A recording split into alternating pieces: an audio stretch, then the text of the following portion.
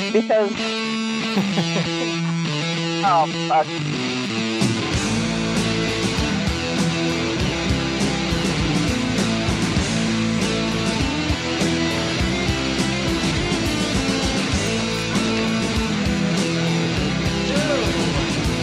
Oh my God. Cindy, get your mind out of the gutter. I thought your coffee smelled good, not your crotch. You just put your nose in my, lap area. Welcome to Secretly Timid. My name's John. I'm here with Cindy, Megan, and Regina, and we have a special guest this week, Jamie, from Austin's Autistic Adventures. Let's get you closer to the mic. Yeah. Oh, and we have a featured song this week. It's by the U.S. Americans. The song is called FCK the KGB. And we have Jamie for a limited amount of time, so let's just jump in. Tell us about your nonprofit. Give us, the lowdown on what it's about. What it is about. In January, I decided to found my nonprofit for adults on the autism spectrum because my daughter had graduated from high school and had almost nothing to do. She went from having a very full life, choir, friends, all kinds of things. And as soon as she graduated, of course, most of her friends who are neurotypical, which is what we call people who are not autistic, graduated, moved away, got jobs and what have you. And suddenly she had very little to do.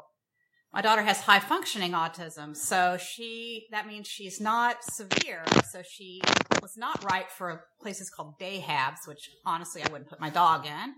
And she was not good enough, like an Asperger's person, to get a job or to go to college. So she was left with virtually nothing to do all day. I was teaching, and my husband's also a professor. So we could kind of juggle things and, make sure one of us was around. But still, that left her with a lot of time to just not be doing much of anything. And I thought she could not possibly be the only one in this gap area, not low functioning enough for day habs, not high functioning enough for college. So I just decided that what she needed most in her life was social opportunities.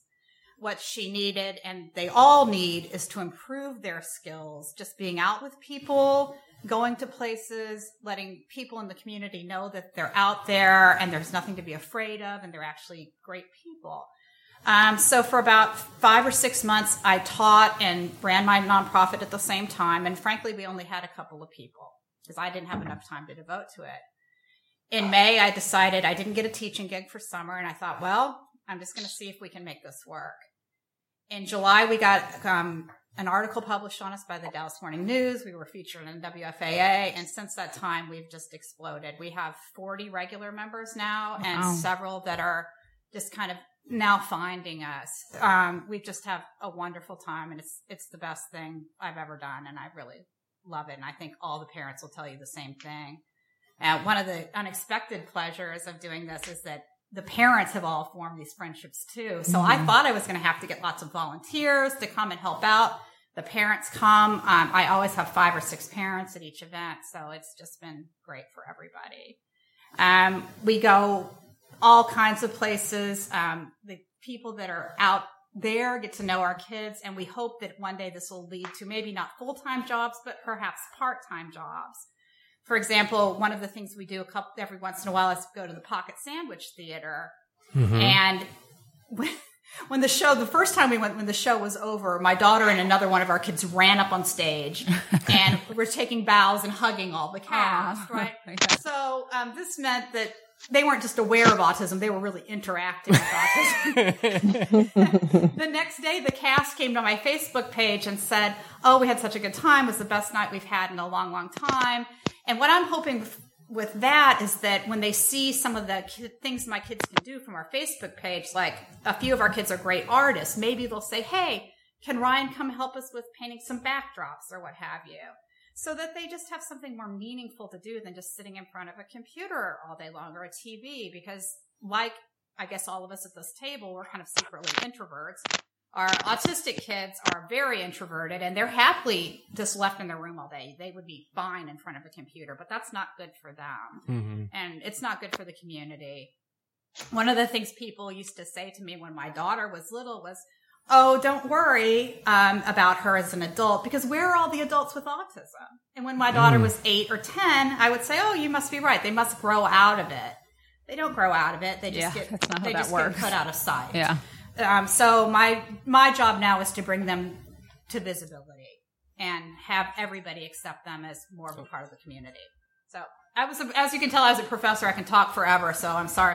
No, you're fine. I think everything just like exploded at the same time. Yeah, that's fine. How did you envision this like starting to where it is now? Well, I was joking on my Facebook page recently that was just kind of like playing Marco Polo. I was just like, here we are. And we just eventually found people. But I do have lots of purposes for the group other than just having fun. Forming friendships has been so important. Our kids long to have friends, but it's hard to make friends. Especially, think about a neurotypical person over 18. How much harder it is to make friends once you graduate from high school than it was in high school. That's why I still have all my friends from high school. Exactly. No one will be friends with us, so we're all just still friends with each other. Exactly. Well, they have it's just been wonderful to see them making friendships within the group. They call and text each other. They look at my invites to see who's going to each event. See, is so-and-so going to be there? If they're coming, I'm coming, and that sort of thing. So that's one of the things I hoped would happen, and it has indeed happened. We have people just donating all kinds of goods and services to us all the time now, so that the community really is becoming aware that they're out there and wanting to help.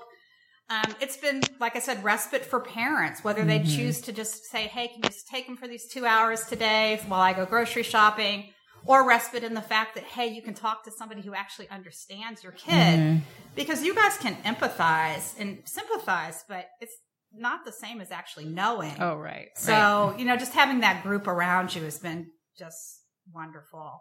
They get out every single day. Our program is really unique. We're the only daily meeting social group in the country for adults with autism. Wow. Which we had no idea when we started out. I had my friend Jenna was helping me look for grants, and she looked at all these sites and she says, there's nothing like this.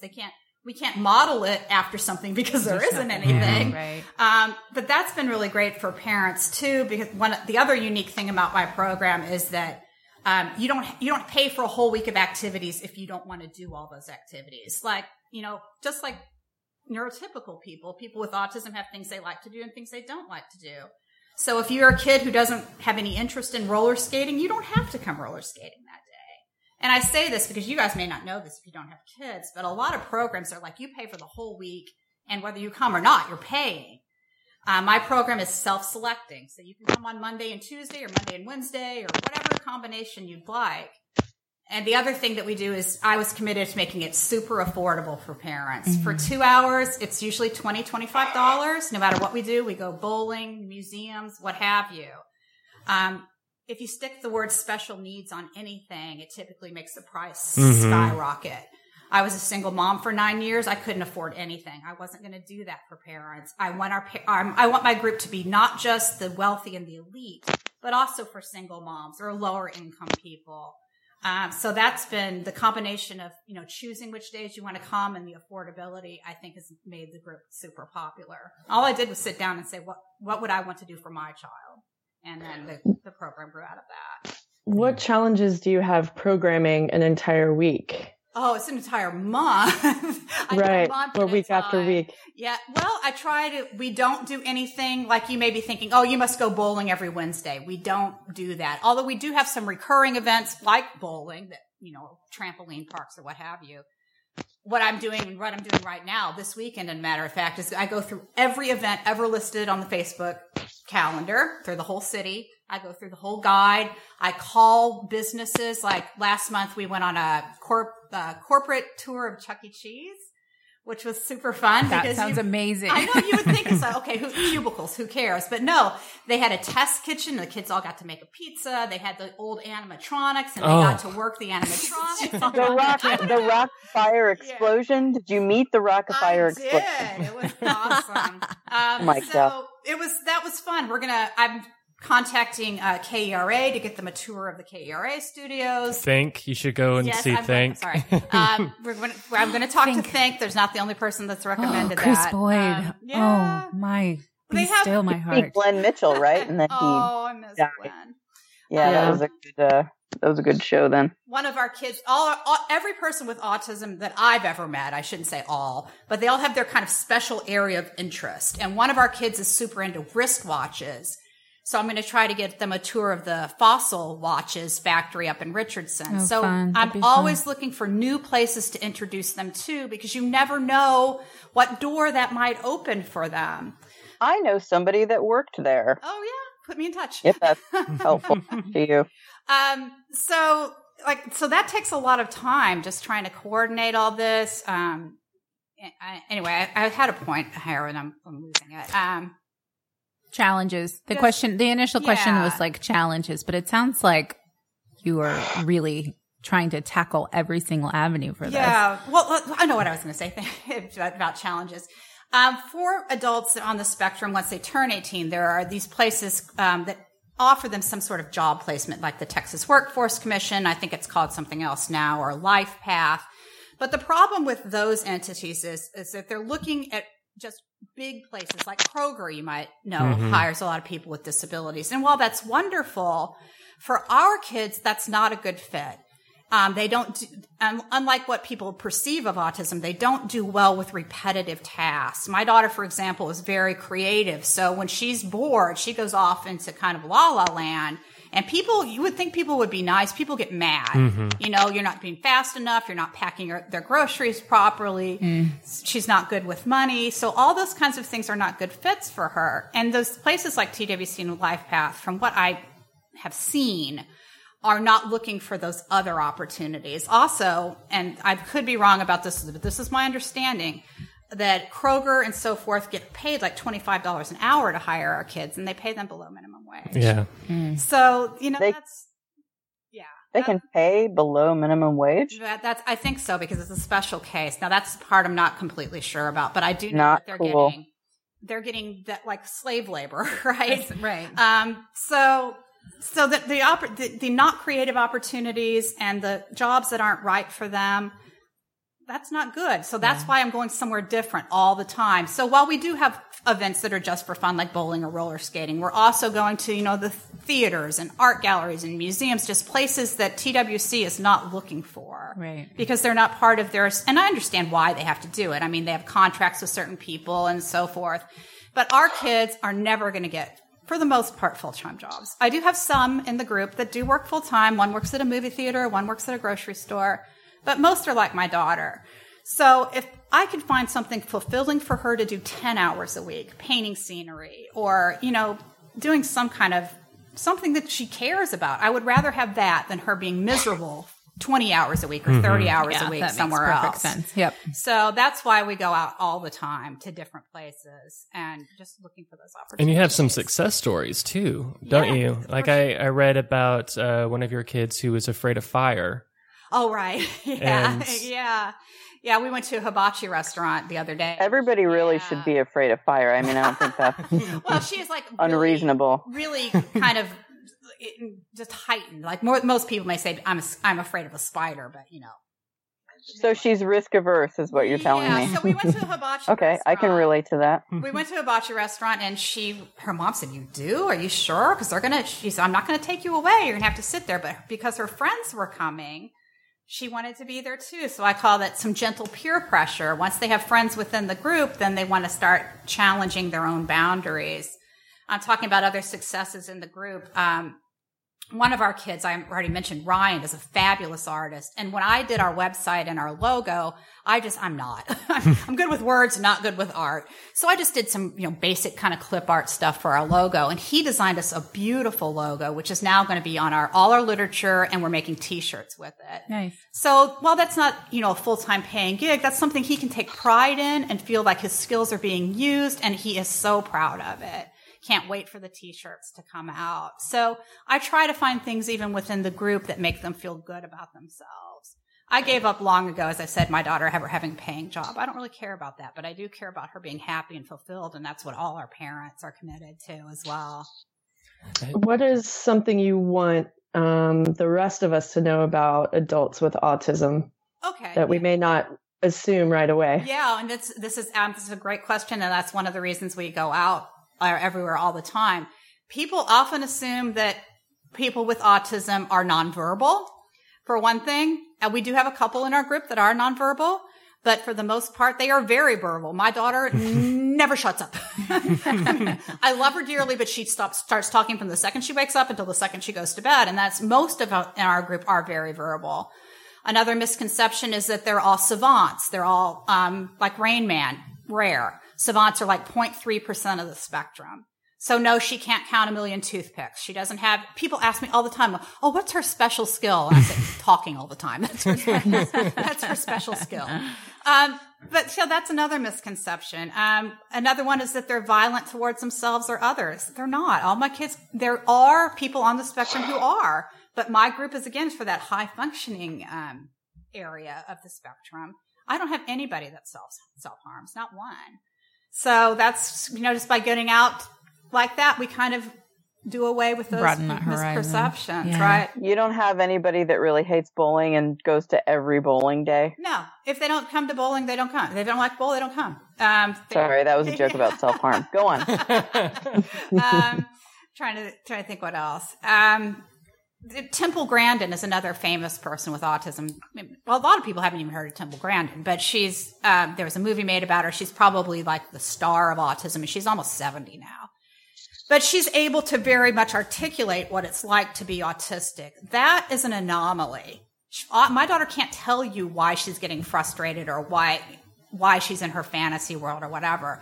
So people say, oh, don't worry, she'll be like Temple Grandin. No, she's not going to be Temple Grandin. Again, she's the exception, not the rule. So that's another thing that people say, oh, well, she's not Temple Grandin or they're not Temple Grandin. I think the last thing is just seeing them as a group, because our groups now, I've had to limit them to 15 per day, sometimes 12, depending on what it is we're doing. But when we go out en masse like that, it's not, oh, there's one adult with autism. There's 12 of them, and they're okay. And that's been really good for parents that have younger kids, that they see, okay, it's not going to be an institution, or it doesn't have to be, and that they're happy and that they do have friends. I can't tell you how many parents I talk to that are just crying tears of joy because their kids have friends. Aww. I mean, I'm going to start crying now. Yeah. Our parents did the same thing. We started having birthday parties for our kids because most kids, even neurotypical kids, stop having parties, but our kids almost never had a party for anybody. So now we have a birthday and all their friends come and they bring little gifts and they get to go to a place that they want to go, and it's just been great. Yeah. Can I share a story? Of course. I don't know if you remember this. This happened a couple years ago. On Facebook, you were Austin had she was very interested in William Shatner. Oh, yes. Do you remember this? The ongoing, yes. And so you're asking people, because William Shatner does not get out autographs. No. And you're asking people, hey, how can I get William Shatner's autograph? Uh-huh. And I felt awful typing it. Totally awful, but I suggested.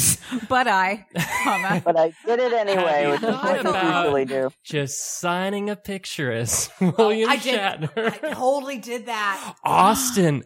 Do you remember though? Austin. I did not know that Austin was on Facebook. She let me. Did she? I don't remember that. I didn't do it with Shatner, but I did it with, she got, her next obsession was this little kid that was in the Jungle Book his name's Neil Sethi.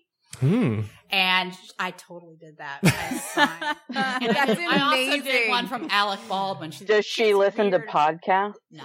And even if she told John that, she would have forgotten. She was like, what? I forgot what she said. She was like, nice try, genius, or something like that. And I was like, oh my God, I am so sorry. You privately messaged me and were like, saying that you're laughing. That is amazing.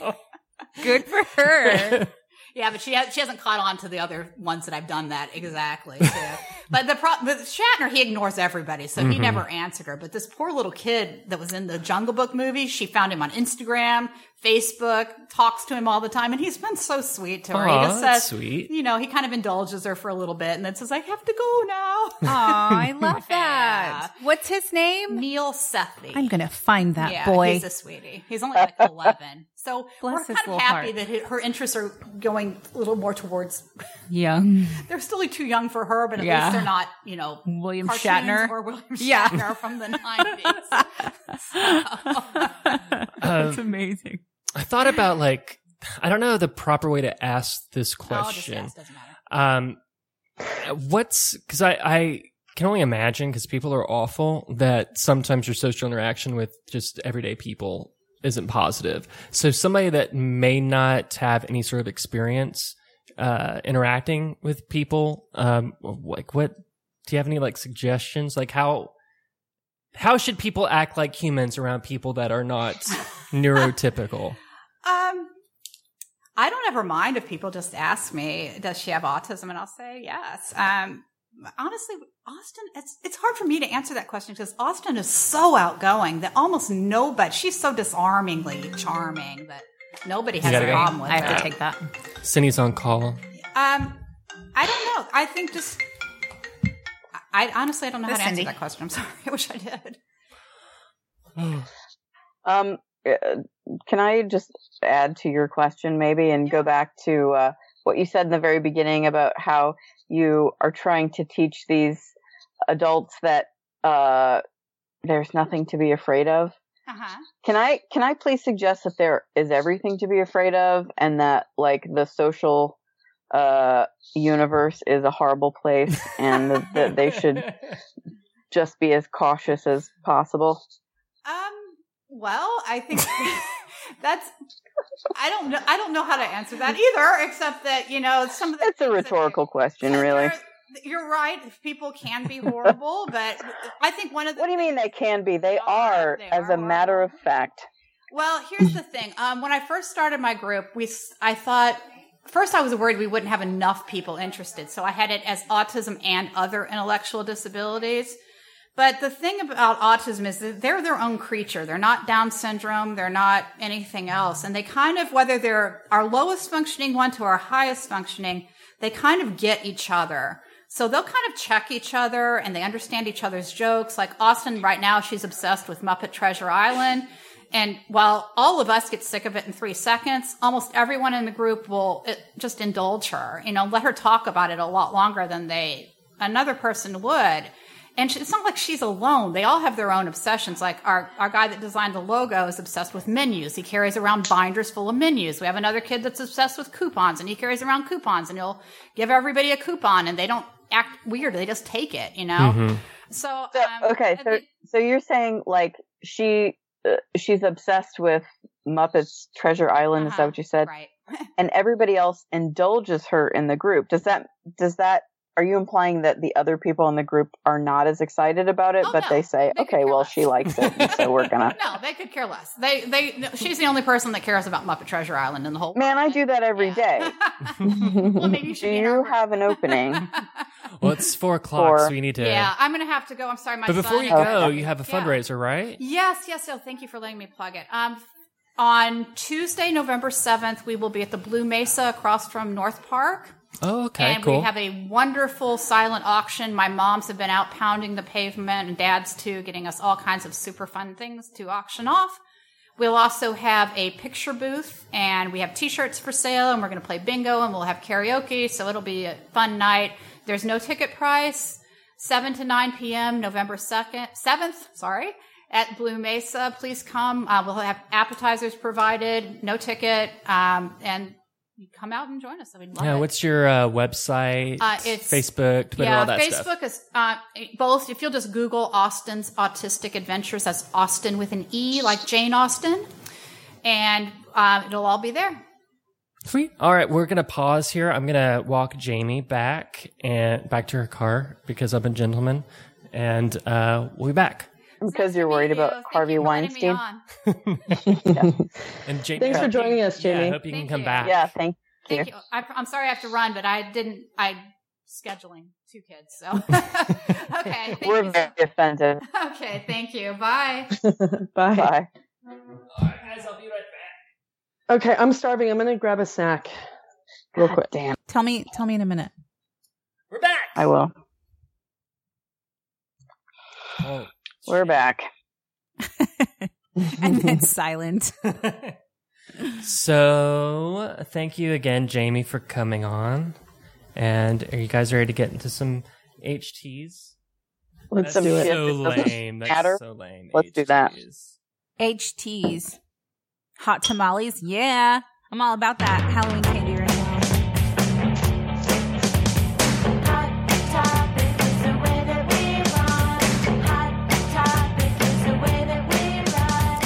All right, the first story I want to talk about, and it's actually more a question for you all. Cindy and I are sitting so close together. I know, I was we just don't about need to move. I think it's romantic. Just stay there. We're going to just hold hands. So there's been more and more Harvey Weinstein fallout with more and more awful men being exposed for their awfulness. Shock. Yeah, including George H.W. Bush, who's 90 plus in a wheelchair, but he's still grabbing ass. Oh, no. Okay. I thought this happened like a while ago. No, it's been recent. It was recent. It's okay. recent. In fact, people will tell women around them saying, just so you know, he's a little grabby. And do you know what he does? Did his spiel? Have you heard what his spiel is? Mm-mm. He'll ask them, guess who my favorite magician is? And they'll say, I don't know who. Oh, God. Wait. And he'll say, don't say it. David Copperfield. And then he'll grab their asses. Hey, I didn't even read that because apparently we have the same sense of humor, and that's what I would have said. It gets if worse. I were he. It gets worse. How does it get worse? I forgot. Do you mean better? No, it gets worse because comedically they were saying that's something that he does to make people feel at ease. Wait, as he's grabbing their breast? No, their ass. Their ass. He's in a wheelchair, so he can't reach the tits. He can only reach the ass. Sake. Depends how tall you are. But it's Cindy, it's just so strange because it seems like all the people that need to be put at ease are women, where you think sometimes a man might need to be put at ease, but he's not grabbing their ass. But anyway, so another one of these men that were called out is Mark Halperin. Do we all know who Mark Halperin is? Mark Halperin. I do not. He is now he's always on my favorite show, Morning Joe. He's been an executive at ABC. He wrote that book Game Change about the 2008 election that they turned into a movie. Anyway, he's high up there. And back in the day when he worked at ABC News, multiple women came forward to say that he was, very problematic, to say the least. Like he'd rub his heart on them, masturbate in front of them. Gross. But the question I want to ask is, so on Morning Joe, like he was basically a cast member on Morning Joe. He was on that show almost every single day. And Mika Brzezinski and Joe Scarborough, they reported the Harvey Weinstein, as they should. And they reported the Bill O'Reilly, as they should, Donald Trump, as they should. But then they had to report about their friend, because it's one of their colleagues. Yes. And so I was just wondering, like, and they did it quickly and kind of, like ripping off a Band-Aid. Switched to something else very fast. Right. But I was just wondering, what would you do if, like, one of your friends was accused of sexually harassing a coworker or sexually assaulting someone? What would you guys do? Step 1, stop being their fucking friend. Well, hold on. We've actually talked about this on the show, but Can we move the camera a little bit, John? It depends if it's true or not, right? But it's definitely a tightrope to walk. If someone's truly engaged in that kind of behavior, you don't want to be friends with them anymore. But what if they're, unjustly accused and they didn't, Like, and what if you don't know what the truth is? What do you do then? What is the truth exactly? What's a fact? What cannot be negotiated, with the exception of mathematics? Well, either someone did sexually harass somebody or they didn't, but it's essentially usually one person's word against another, right? So do you... Well, let's say instead of like, let's say there is definitive proof that somebody did it. Let's say there's cameras would you stop being that person's friend? Yeah. I think I'd have to. What if it were me or John or Megan?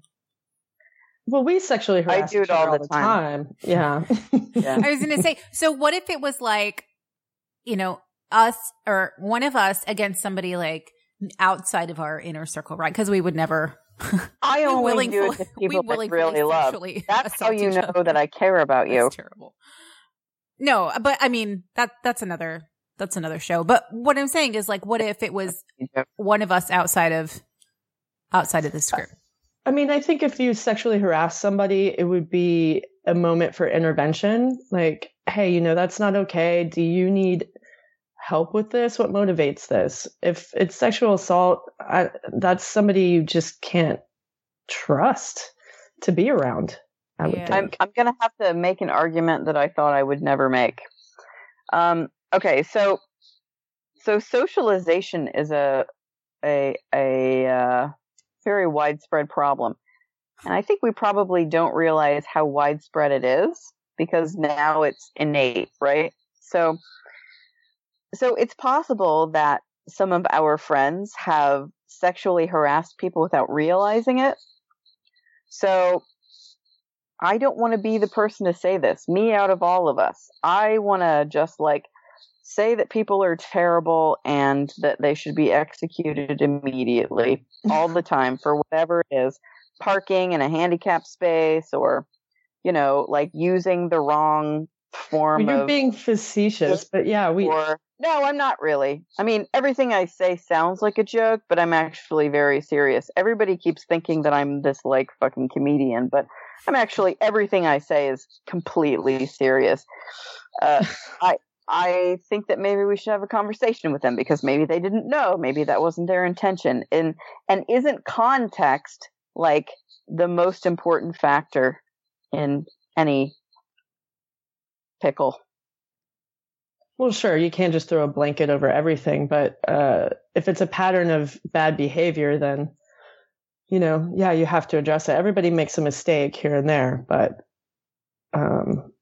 if they're a serial offender, then I think it's our duty as human beings to try and intervene and change that behavior or motivate them to change that behavior.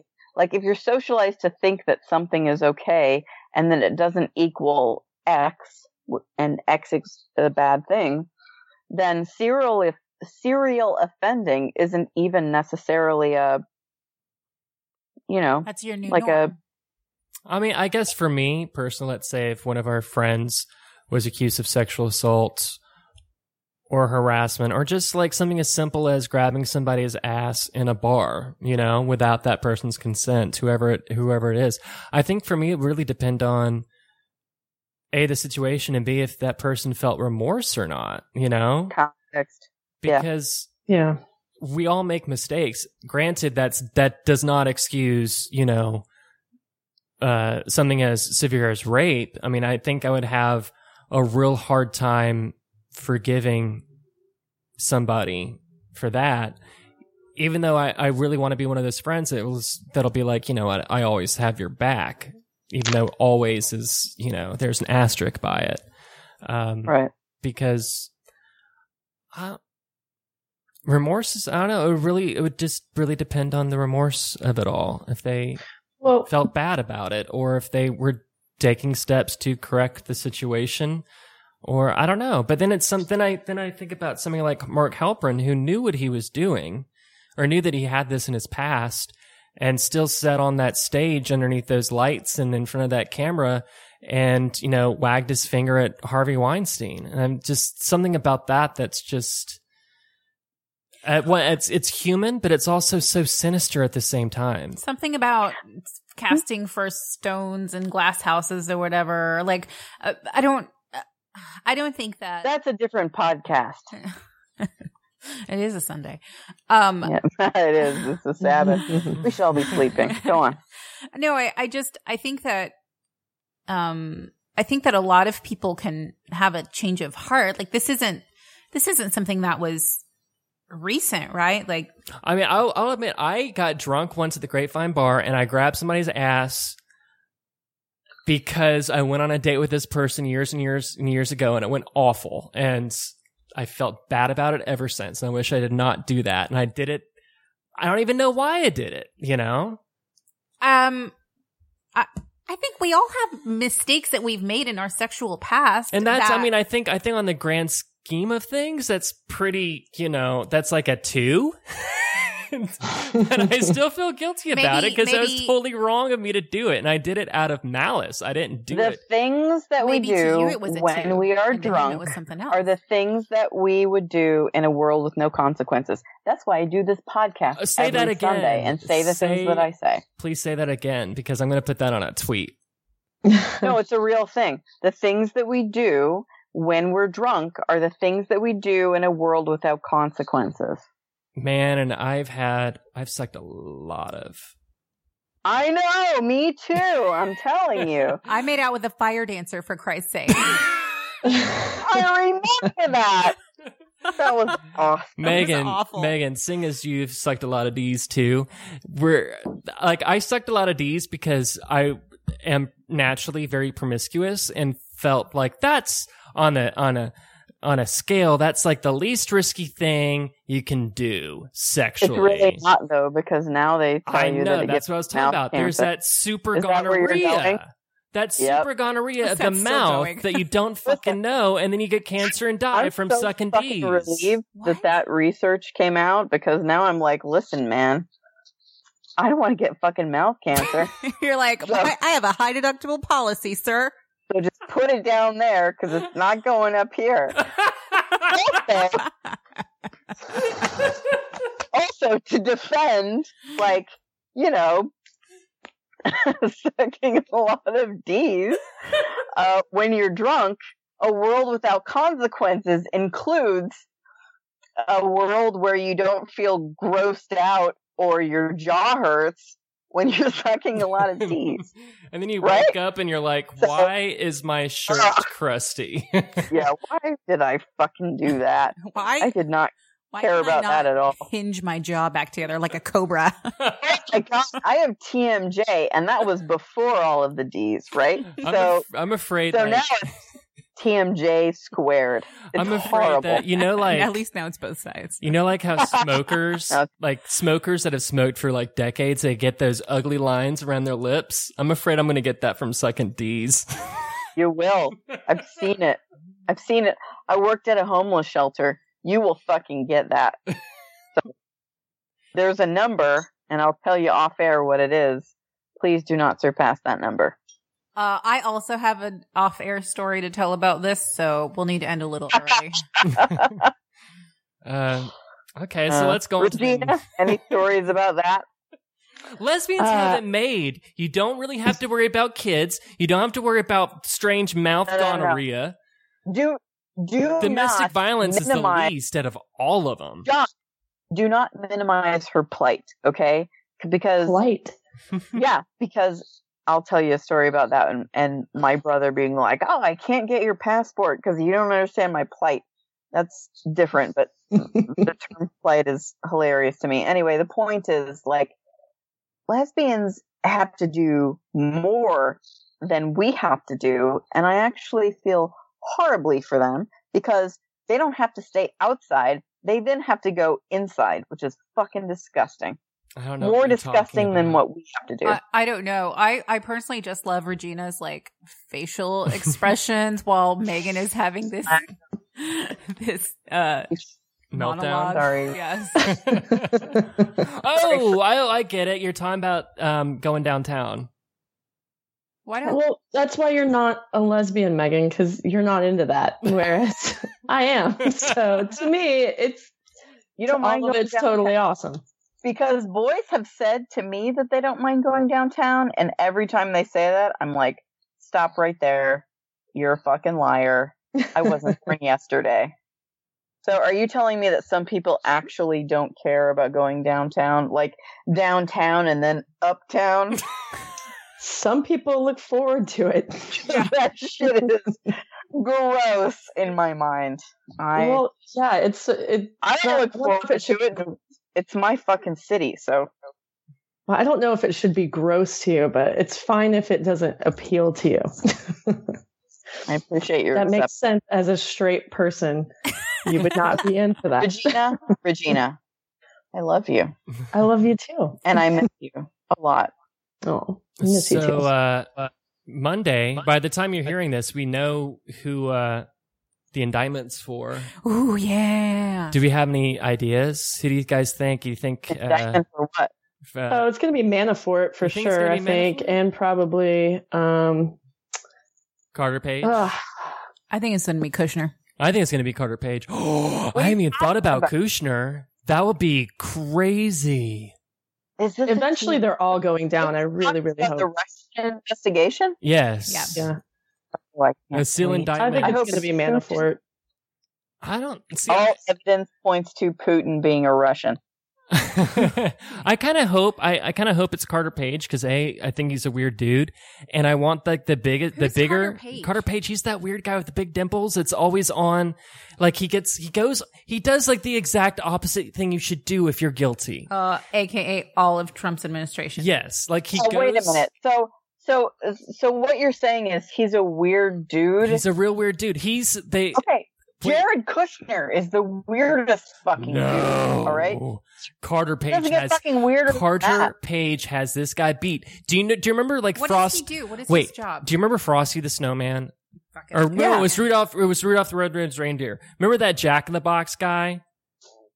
Yeah. That guy. Nobody wants to play with a Charlie in the box. That is Carter Page. Literally have no idea what you're talking about.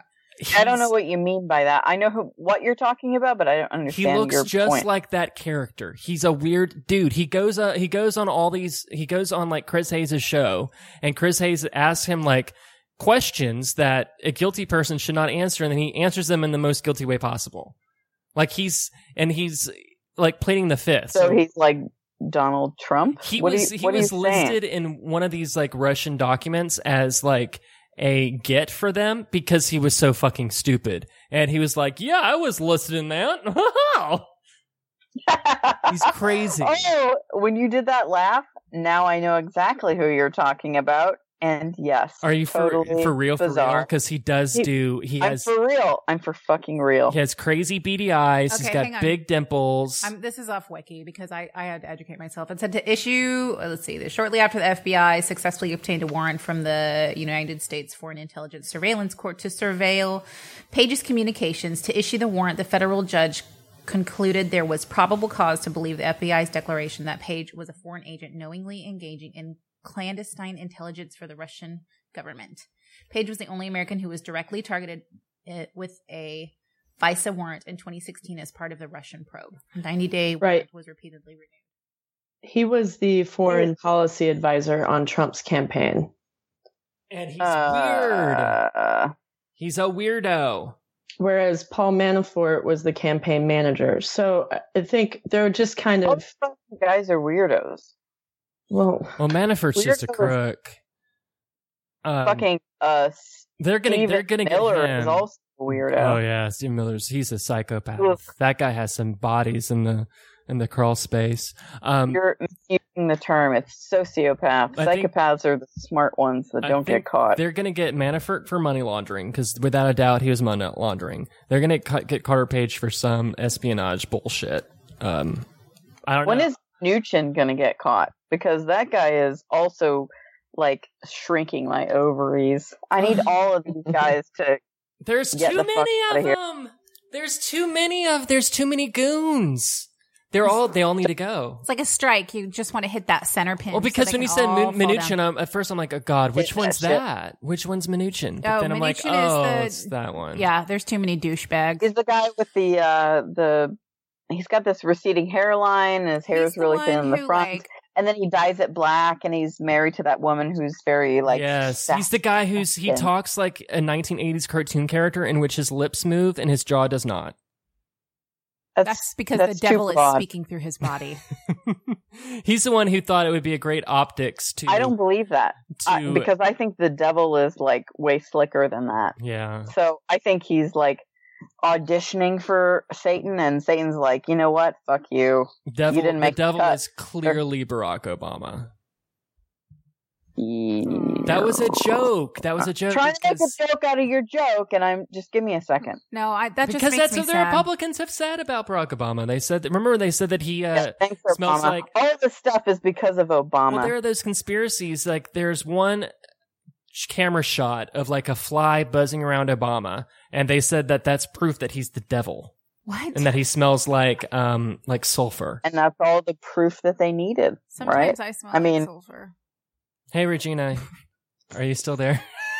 Yes, I'm still here. Aw. Reggie's just breathing it all in. So I think it'll be Carter Page. You're a diplomat. Speaking of politicians, you're a fucking diplomat. Thank you for being you.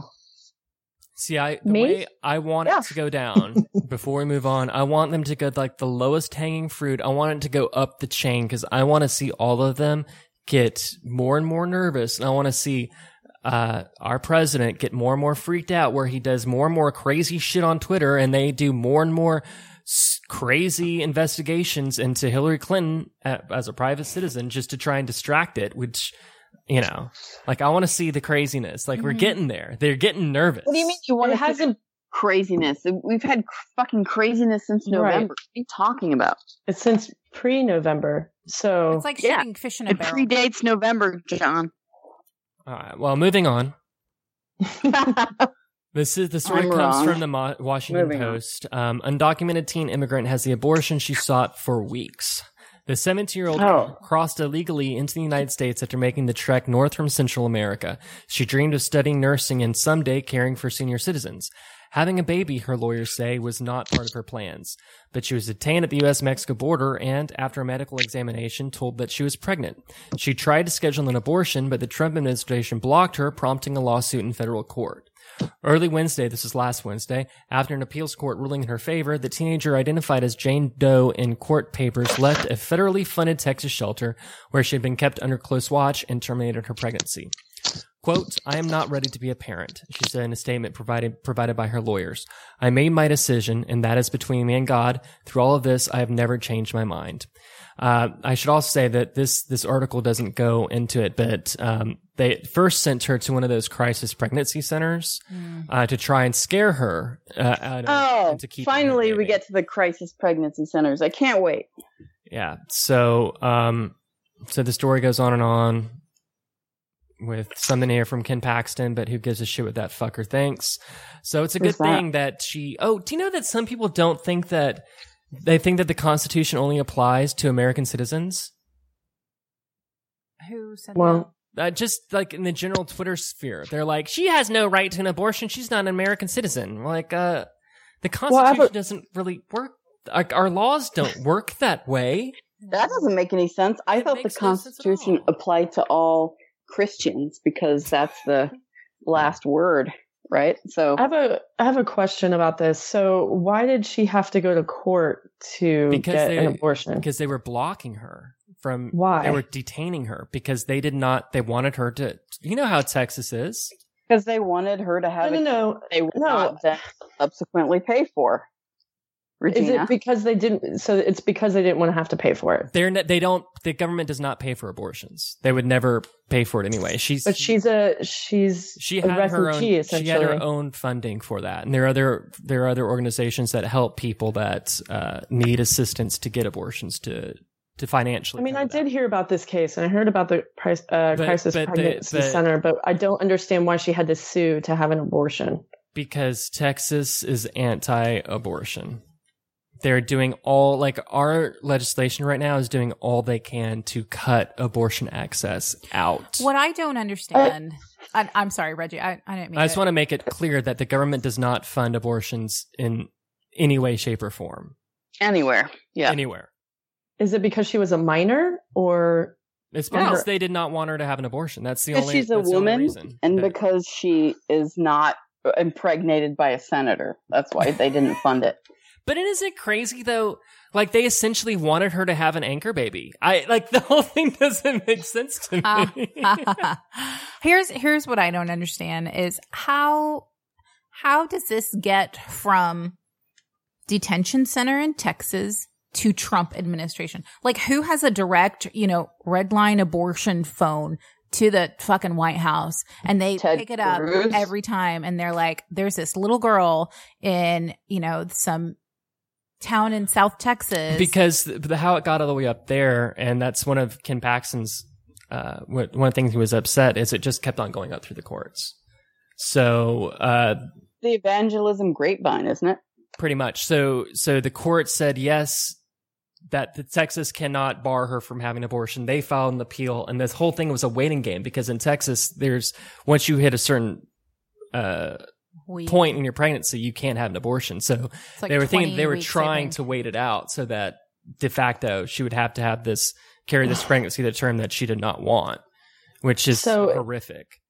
It turns out like you can't have an abortion without parental consent as a minor in Texas. So that was the crux of this lawsuit.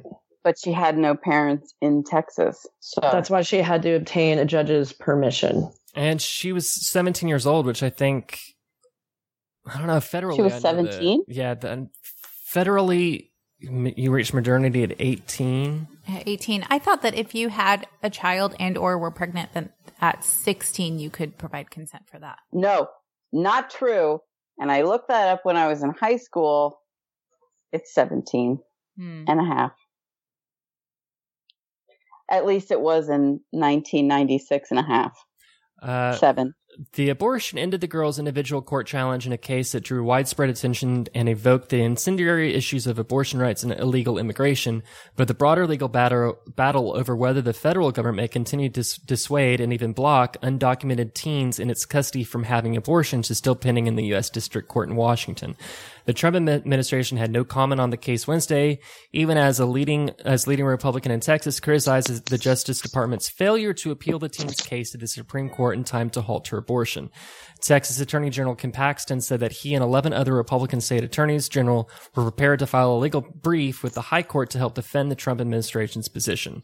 Quote, this really not only cost a life, it could pave the way for anyone outside the United States to unlawfully enter and obtain an abortion.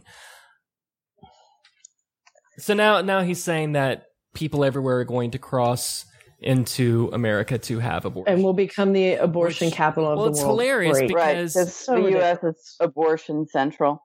Because we just allow anybody. We allow men to have abortions. We're so liberal with it. Thank you for laughing at that. The American Civil Liberties Union, which represented the teens, said that policy... okay. Sorry. Let me read the sentence before that to make sense of this sentence I'm about to read. The Trump administration said in court that it has a new policy of refusing to facilitate abortions for unaccompanied minors taken into federal custody after crossing the border illegally. And we should also point out she left Central America because she's basically a refugee. She said that she was facing abuse there. Guatemala, right? I don't know. This article didn't specify. The American Civil Liberties Union, which represented the teen, said that policy violates the minor's constitutional right to an abortion in the United States. I think I'm sorry. This is sort of tragic on another level because a lot of these unaccompanied minors and just people in general that are crossing through, South and Central America, Mexico, face violence and sexual violence as well. It's entirely possible that she was pregnant of no, right. That she was most likely raped. So no consent of her own. Mm-hmm. I feel like they would have brought that up. You do? She alludes to it. Why would they have brought that up? Yeah, they don't like it when you bring that up. They don't like when because it doesn't exist, Cindy. Because there is no such thing as unconsensual sex. No, I feel like because everybody wants it, or everything's God planned. But did you? There was a guy on Twitter. Sorry, never mind. You go. No. Do it. Well, no, I want you to say it now because you're upset. Yeah, I also do too. I was just gonna say that I feel like it would have been a stronger talking point in their aspect. Then again, I'm also assuming that the people on the other end of this argument would have been any kind of compassionate humans, and they're all fucking pieces of human trash. So it would be nice, wouldn't it? Yeah.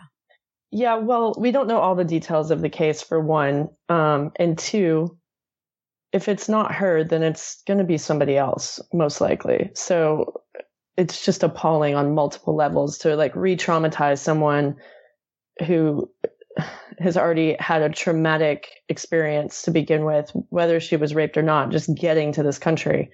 It's just so heartless and unempathetic. Yeah, we had politicians that were legally literally trying to use the court system to force a young woman to carry to term a pregnancy that she didn't want against her will. Yeah. Well, these are the same people that say, like, on a liberal bent, that we use the courts to change, like, in an inappropriate way to change laws. But that's exactly what they were designed to do, is to challenge laws. So, I mean, they do that to citizens too. The advantage that she has in this case is that she's a non-citizen. Megan, you are moving around so much. I'm getting motion sickness. I know. I'm sorry. I ran out of battery, so I've got to connect it to the next outlet. And anyway, here we are. So. The roller coaster is over. Thank you.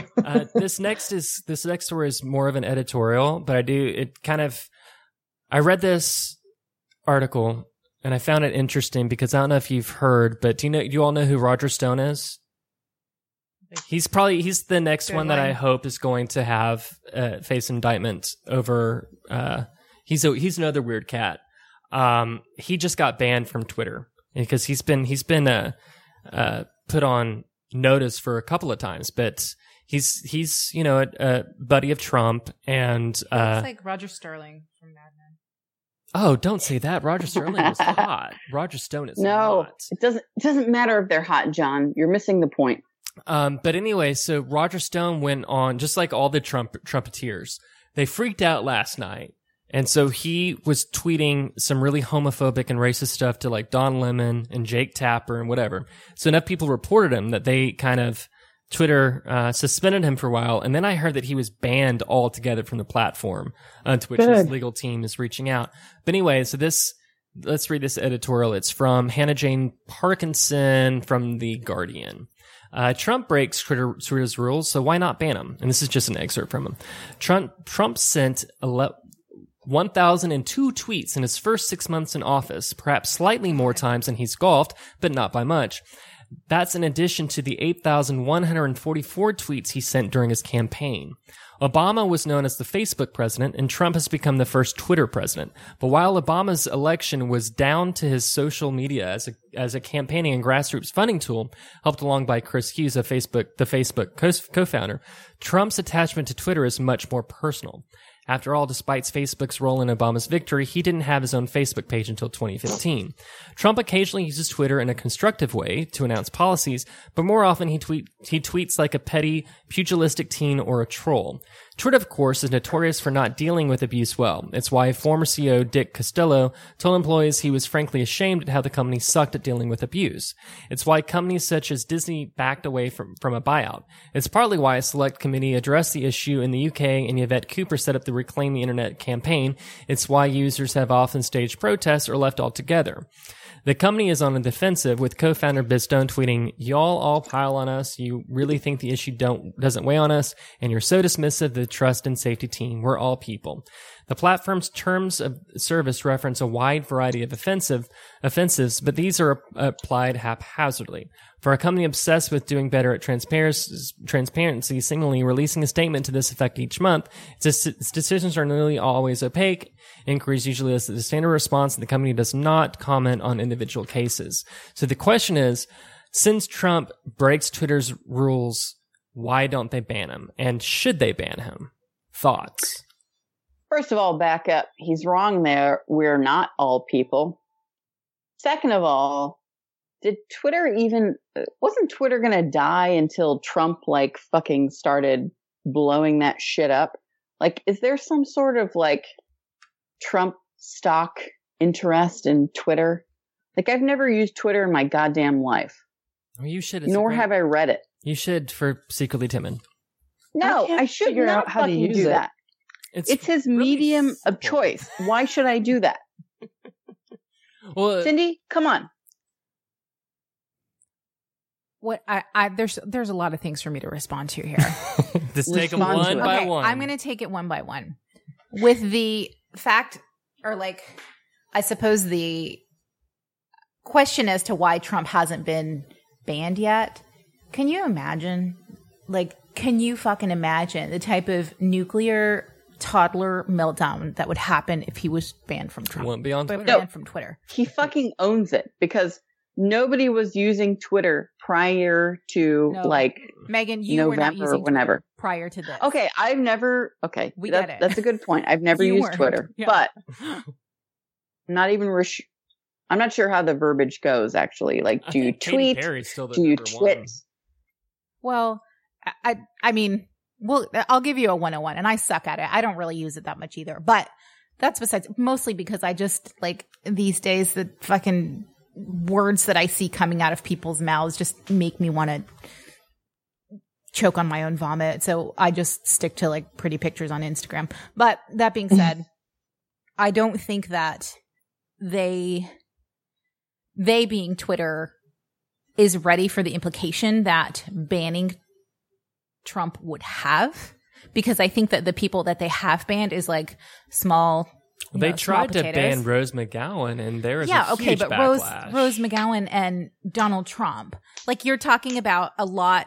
I mean, a lot of the I'm gonna keep. Well, I think out of all the different platforms, I want to guess. I don't know this for a fact, but it seems like Twitter has the most question. They definitely have the most Russian bots, and they also have there's a very large racist part of Twitter, the alt-right. They use Twitter, that Pepe the Frog. Get the fuck out of town. No, that's true. And, ultimately. Yes, I know it's true. That's why I said it like that. But ultimately, these are private corporations, right? Twitter is a private corporation in for profit. And what's getting profit right now? But don't you think that there's something to say that Trump's provoking North Korea could lead to much dire consequences, that maybe they'd be smart to just pull the plug on that? Assuming that they are in it for larger humanity's concern, and they're not. They're in it for money. There's no such thing as altruism, John. I've but had on that a legal standpoint, I mean, if he's doing things that violate their terms of service, then they will change the terms of service. I think that if he were a celebrity, just a celebrity still, as low rent as he was as a celebrity, I'm sure they would be entertaining the idea of possibly banning him. But now that he has crossed into a political figure with power and our president, which is disgusting, I mean, do you think that by banning him, they would be doing some sort of public disservice, since it's access to our president? I don't know. And I think they're not the mouthpiece of the government, and they're acting like it now. But Cindy said, it's a private corporation, but they are acting as if they are a governmental. No, I don't think that Twitter is. It's Trump that has employed it as a tool for messaging. And I don't think that's a coincidence. Capacity as a government official and our top executive.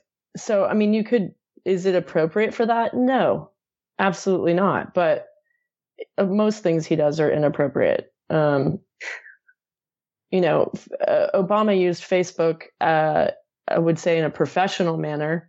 Not in a personal manner, whereas, everything with Trump is relatively personal. But that's just the kind of people they are, I think, too. For as much as I love Obama, there's a lot of things that I had to actually learn about because I sought it, not because it was presented to me in this very childlike, 126 character medium, or however the fuck many you can put on Twitter. Donald Trump just puts it all out there, just puts it on glass and lets us all see his grotesque humanity. Yeah, that's true. I think at this point, social media is so ubiquitous that, it feels legitimate to use Facebook or Twitter or Instagram for messaging in a official capacity on some level. And maybe that's the issue. That's a really good I think that's a really good point. Maybe that's the issue. These are not. We're too comfortable with these things. That's what I'm saying. Used to be, pictures of food and your kids and your dog are now being used, for outreach and announcements and, So that kind of thing. So that brings up a good question. Where does the line blur between, like what's the difference between like LinkedIn and Instagram, or, because I think a lot of companies look at like whenever they're hiring, John went through this, I'm sure. And, whoever is like looking for a new job, you have to put up a nice face to like be presentable. You have to suck some D's, not literally. You have not to suck literally. some social media D's Yeah. to like present yourself. Well, for me, correctly. I had to set that shit on private so Right. that they get surprised later when I. Suck some private D's. Yeah. When I was Some private hiring DMs. for my team, all of the potential candidates I came across, I absolutely searched for them on Facebook, just to see what they look like, and B, if they look like a fuck up. So, it's happening.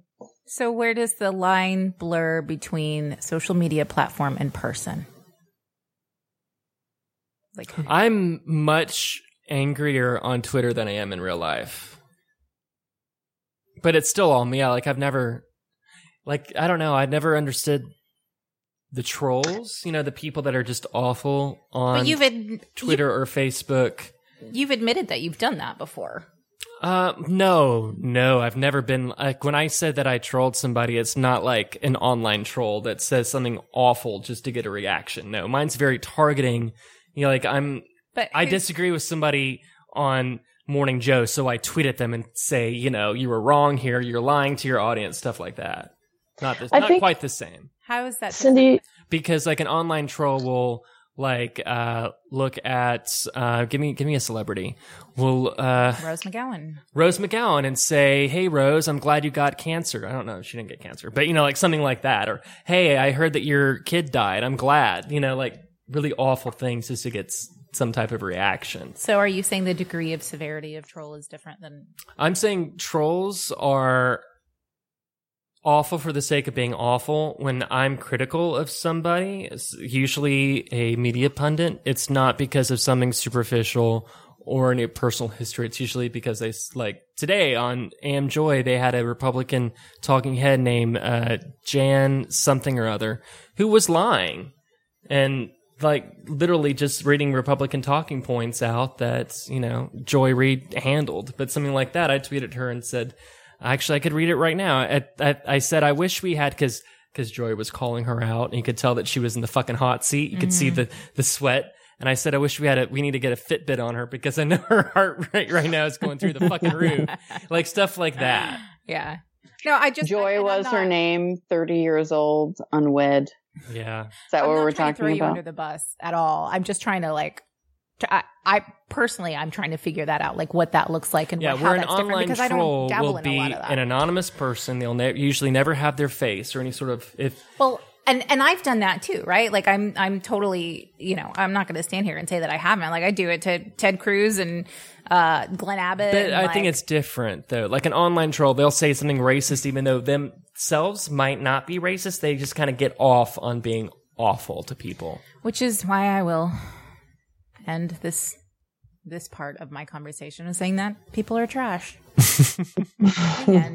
But I think you bring up a good point, Cindy. You asked about the difference between where does, our online persona end and our person begin. And to that point, I think we all know Facebook and Instagram and maybe to some extent Twitter, we're all presenting a version of ourselves that's not entirely accurate, right? Yeah. Yeah, I just saw how useful are they then? It's not even just digital. I mean, anytime we meet somebody, we tell them what we want them to know about us. Sometimes Their I say stuff I don't want them to independent, know. But what? Sometimes I say things I don't want them to know. I get Stop nervous. doing that, John. I can't help it. You can. I do it all the time. If I can do it, you can do it. I don't know. I think I use different media for different things. Right. We use Facebook for flirting with Russ. I object completely. Who's Russ? I do. I use it that way. I'm I kidding. don't know who that is. Although I'm not at all. I was going to say, He's somebody I went to high school with. who's super nice and really smart, and I think he's a nice guy, but I don't think we flirt. I think that we just have witty banter between each other. Yeah, notice how Cindy just skipped right over that landmine. What landmine? Threw me on it. Cindy, I'd like to talk to you after this. Time out, you motherfuckers. All of you. How dare any of you? We're just teasing. No, you're not, you fucker. You absolutely believe that. Don't tell me you're just teasing. You're not. I'm allowed to have, like, witty conversation with somebody of the opposite sex. You're slut-shaming John. I think so. I'm the slut, though. I'm not. I implicated myself in this. Nobody said you weren't. You know, I haven't really been on Facebook for the last couple of weeks, and it's been really nice. I have to say. Do you also not watch TV? I don't have time to watch TV. It's kind of depressing. I was gonna say, you probably don't. I just use Facebook now for, like, I'll just post pictures of my kids, basically, and it's for, like, kids or people to ogle my children, which and makes you have the only fulfilled. kids that I can put up with. Well, I think you should use a different word. what? Me? Or Like me. dote on my children. Say that. Okay, I don't know what I said that. Go on. That uncomfortable. Anyway, yeah, I use that for that. I use Instagram for pictures that make me happy because I don't want to read anybody's fucking news. Yeah. I'm tired of, I'm just tired of, like, having to read people's articles shoving, in my face. The other day, I read an article about Father John Misty, and it had this, like, Who that? he uses Who's that? The Father guy John who's Misty? on her shirt. the guy who's on my shirt. Oh, I don't know who that is. I thought it was Zach Galifianakis. No, you made a comment about this. You were like, everybody else is at this Father John Misty concert except for me. And then we talked about it. Oh. Anyway, he said some word in this interview I was reading on Pitchfork. And then, like, an article came up for this title of this game that he was, like, referencing in this song. And it just made me feel very, very weird. Like, it's just What too weird? enmeshed. Huh? It's just too enmeshed. Like, Facebook is just weird. And it is bringing up all this, like, medication for all of this shit. And I'm like, this is too much for me. So Facebook's a little lot. See, I use Facebook personal. I do my personal shit on Facebook. Twitter is for my politics. And Instagram is for my poker and my cats. Megan? What? Which is your favorite social media platform? I'm still using GeoCities, which is working out just fine. That's good. I would Please go to my GeoCities page. I would like Megan to get an Instagram. Megan would No. get an Instagram. I'm not gonna fucking do that. No. Which is strange because she's an amazing photographer. Yeah. And she's like And this she has- beautiful, she has- creative, Oh, aesthetic you. Notebooks and artist. notebooks and notebooks. Come on, you guys. Of fucking photos. And Regina doesn't use it nearly as often as she should either, because she too used to take photographs. I just haven't really been on the social media tip lately, but I did post something to Instagram like last weekend, I think. But yeah, I prefer Instagram, to be quite honest, because you can just post something interesting or cool and you don't have to really comment on it if you don't want to. Well, which is I nice. suggest you all search #bulge on Instagram for a good Oh. time. I don't No. trust Can you at can you do all. that without an account? I I think so. think so, Megan. actually, yeah. Can you just send me the photos? I don't want to have to. I'm going to start bombarding you with pictures of my children now, since I know you don't see them. This seems like Fine, a perfect fine, time fine. to wrap it up. Wrap it up. Sounds Speaking good. of children, Children, please wrap Megan, it no, up. you got there first. Ding. Got it. So we will be taking a break next weekend. Yes. Oh man, what the fuck am I gonna do next weekend? Call me. Figure out plans to move to Texas. Yay. I will be do that camping. every second of every day. Virginia going to be camping again? Yeah, we're doing a little lumberjack themed camping situation next weekend. I'm looking forward to it. That sounds like It's gonna be fun. fun. What are you going to do, speak- Cindy? Speaking of my subsequent move to Texas, I got an email yesterday that said that I was not being considered for the sex offender program specialist position at the Department of Corrections because I didn't live in the Dallas-Fort Worth area already. So you can start using my address if you want to. No, I not for that. Nope. Not gonna Did you actually apply for that job? Is that something you wanted to do? I did because no, it's not. But I really just want to fucking get the fuck out of here, man. Like yesterday. From one prison to the next. Yeah. Good call. Yes. That was very well put. Well, enjoy the songs Fuck the KGB by the U.S. Americans, and check out their album. I think it should be out now. Get this, their debut album is called The Greatest Hits. I kind of like that. It's Greatest Hits. So we'll be back in 2 weeks. Don't miss us too hard. And that's all we got. So ciao. Okay. Bye. Bye, guys. Have a great week. 2 weeks. What am I going to do next week?